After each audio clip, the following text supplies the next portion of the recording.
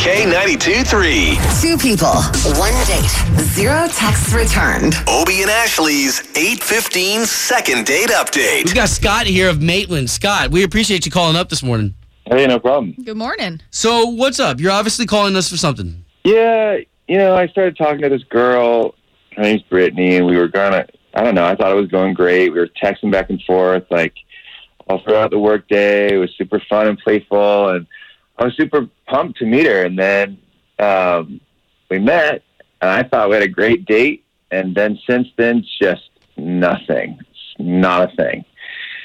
And I'm just confused because, I have a good job. I think I'm a pretty good-looking guy, and, I keep myself in good shape. And so I don't really know. I don't know if I said something or... How was it you guys met?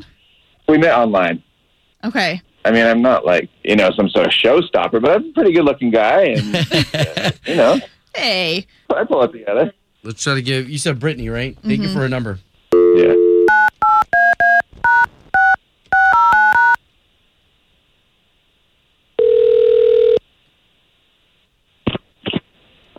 Hello? Yes, Brittany, please. Yes, this is she. Brittany, good morning. Hi. Toby over here. The beautiful Ashley right there.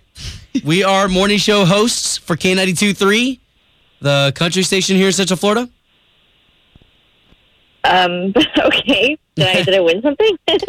Well, not necessarily. Do you know a guy named Scott? Yeah. You do? Okay, cool. Well, that's who we're calling about. He called us because he said, hey, I went on this great date with Brittany. He told us all about it. He said you guys met online, and he really is kind of lost. He doesn't know why you're not getting back to him after that. My God. I don't really think we need to talk about this here. Well, if it makes you feel any better, Scott kind of already spilled the beans, told us everything about your date. So we're just trying to help him out. This is really weird. Did he do something? Like, was rude or crude or gross? No. Okay. No. Honestly, I know this is kind of weird, but Scott looks exactly like Tom Hanks. Okay. Like, what'd you say? Exactly like Tom Hanks. Scott looks exactly like Tom Hanks. Yes, the actor. Okay, and so what's... I just really don't like Tom Hanks. And I didn't, in all his pictures on Tinder, he didn't look like this. Like, in real life, it's really weird. He looks like Tom Hanks, and I don't like Tom Hanks at all. And I know it's like, I'm trying to get past it. I'm trying not to think about it or let it, get to me. But, God, I just, hate all of his movies. I don't like anything. The span of his whole career. I hate, Tom Hanks? Flash and Big, they're so dumb. Yes, and I'm not a Forrest Gump fan. And then the rom-coms, what is he doing? Like Sleepless in Seattle and You've Got Mail. I'm like, those are great movies. Me so much. No, they're not.